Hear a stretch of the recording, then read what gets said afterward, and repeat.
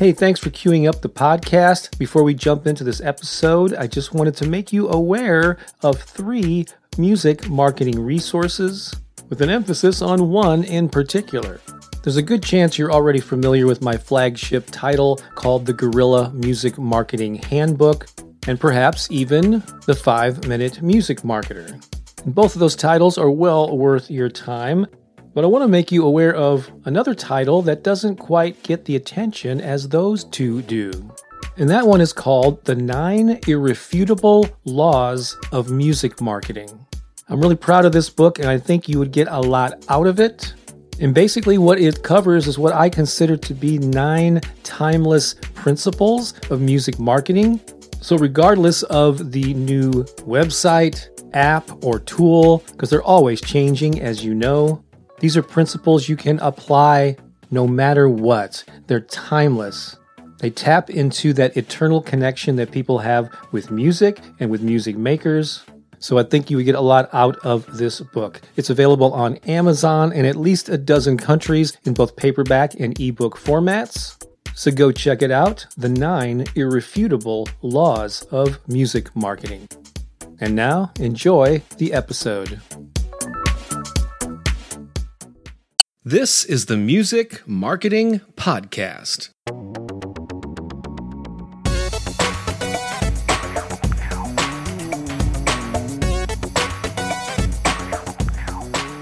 Well, hello and welcome to the podcast. I'm your host, Bob Baker, and this one is all about your messy music career. That's right. I'm about to feature another segment from one of our recent Musicians Motivation Monday Clubhouse rooms. And this is something that we do every Monday morning where myself, Billy Gryzak, Jesse Curtis, and sometimes other moderators will get together. We usually have a quote from a well-known person that we riff on at the beginning, and then we bring musicians up to the stage on Clubhouse. And they let us know what they're up to, any challenges that they're facing, and then we give them advice and encouragement. It's always a good time. We got people from all over the world who join us on that. In this one, Angela had just told us that she was in the early stages of learning to play her instrument and learning how to sing. And like a lot of musicians at that stage, she was feeling overwhelmed and she was feeling like she wanted to get things right, and she was being held back by this perfectionism of not wanting to screw things up.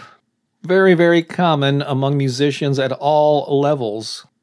So here's some of the advice that we gave her. I want to encourage you to look in the show notes of this episode. We can find links to learn more about Billy and Jesse, including links to where you can find out more about some of my books, including the Guerrilla Music Marketing Handbook, the 5-Minute Music Marketer, and the 9 Irrefutable Laws of Music Marketing. So be sure to click to expand those notes so you can see all the great stuff that's down there. All right, let's talk about your messy music career and how you can embrace the mess. Here we go. I'm not going to assume you know anything about my history, but I've been an author for many years, and a number of my books are on music marketing, including the Guerrilla Music Marketing Handbook. It's a topic I've been researching and applying to my own life and talking about for decades. But when you're new to it, especially in the online world, it's all confusing. It's like, oh my God, I'm lost. I don't know where to start. I don't know what I'm doing. But approach it in the same way that you did learning an instrument. At first, you knew you wanted to play this thing, whatever it is, whatever the instrument is, but it was new to you. And at first, whether you got lessons or just learned it on your own, it was awkward. Your fingers wouldn't do what you wanted them to do. It hurt. But you kept going through that because you knew something greater was waiting on the other side. And eventually you got through you got past that awkward mechanical stage where then you could get into a state of flow and you could start being creative with it once you learned how to use the tool or the instrument. So just take that same approach with marketing and with social media. And so just know that it's going to be awkward at first, but little by little, you don't have to know it all right off the bat. Just little bit, you just learn a little bit as you can. Learn about video and audio and uploading things and posting things to social media, and it'll get easier. Then you can have more fun with it. I just would encourage everyone when it comes to this stuff just to lighten up, have some fun with it. How can you be creative and not think of it as a curse or a burden that you have to do? And also when it comes to marketing, I'm just giving you a kind of a quick broad brushstroke on marketing. Think beyond. It's not just about making announcements about I have a gig here, I have an album available. Like share who you are and what inspires you, what the process is. Even shine the light on other artists. Talk about people who've inspired you or other indie artists, friends of yours who are doing cool stuff. To start posting things about your passion for music, and people will start suddenly to see you as someone who's involved in music. And so it's not all about just, hey, look at me, here's the thing that I'm doing or gig that I have. That's part of it. Certainly you want to promote those things and not be ashamed of that, but just start sharing a wide array of who you are as a musician, what inspires you, and it'll get easier and easier as you go. Totally cool. Jesse, what's the first step? What do you have for Angela? Yes, we all deal with that whole perfectionism thing. We always want to put our best stuff out, but the flip side of that is, yes, it's good to want to put your best foot forward. At the same time, it is detrimental to you to want to be so perfect that you never get anything out.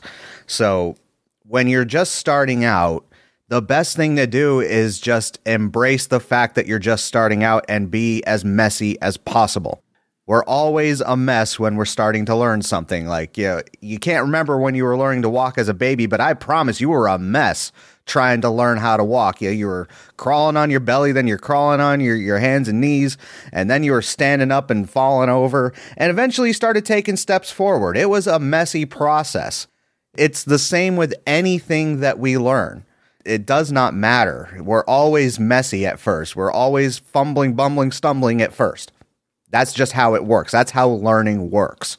So I just want to encourage you to, like Bob was saying, be okay with just playing with it, right? Just be okay with making mistakes and being messy. And if all you're doing is simply like starting up a YouTube channel and filming yourself playing a song on your phone and uploading that video to YouTube just to get it out there so that you can get more comfortable with the process of how these types of things actually work, then just do that. Just start somewhere. Don't be so afraid of people coming in and saying, oh, look at how imperfect this is, like blah, blah, blah. You know what? A lot of people like those videos of people just popping their phone up and sitting in front of it and playing a song. Like sometimes some of the simplest music videos out there are some of the most popular because you're right there being raw and authentic, and that's what people want.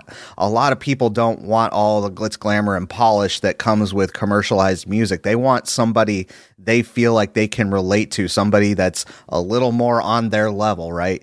So just don't be afraid of that. Just embrace the fact that you don't know what you don't know, but you have the drive and determination to learn it. And just go out and be messy and learn everything you can.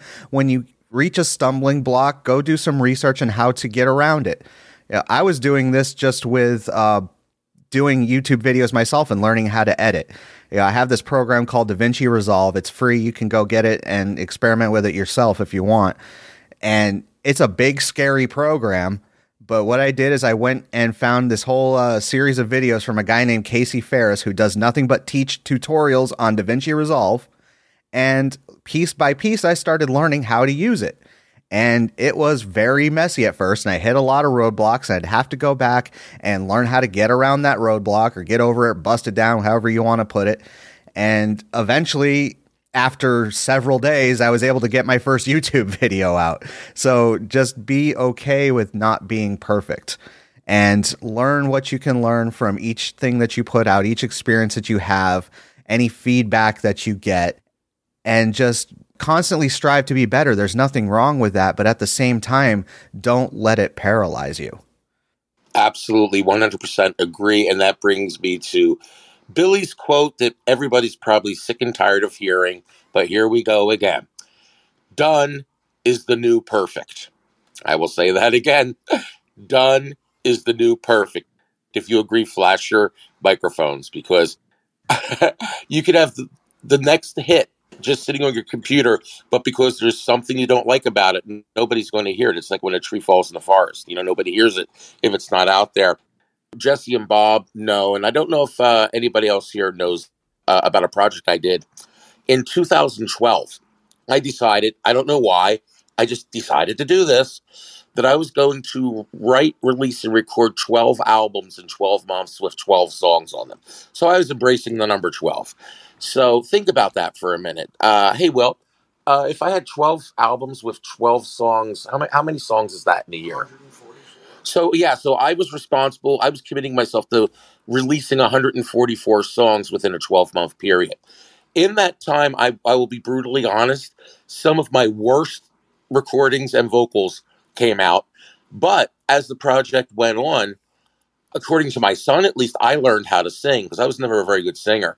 And he said somewhere during the course of that time that I put in doing all that work, I became a good singer, and I feel like I've honed my songwriting skills. And like I said, there's some really messy, scary stuff. I'm embarrassed of. But let me just tell you this. I have never sold or made as much money or got as much recognition as I did when I put out that volume, just dropped that ton of songs on the earth. And I'm not suggesting you want to do that, but I think it's a good idea not to worry about being perfect. Breathe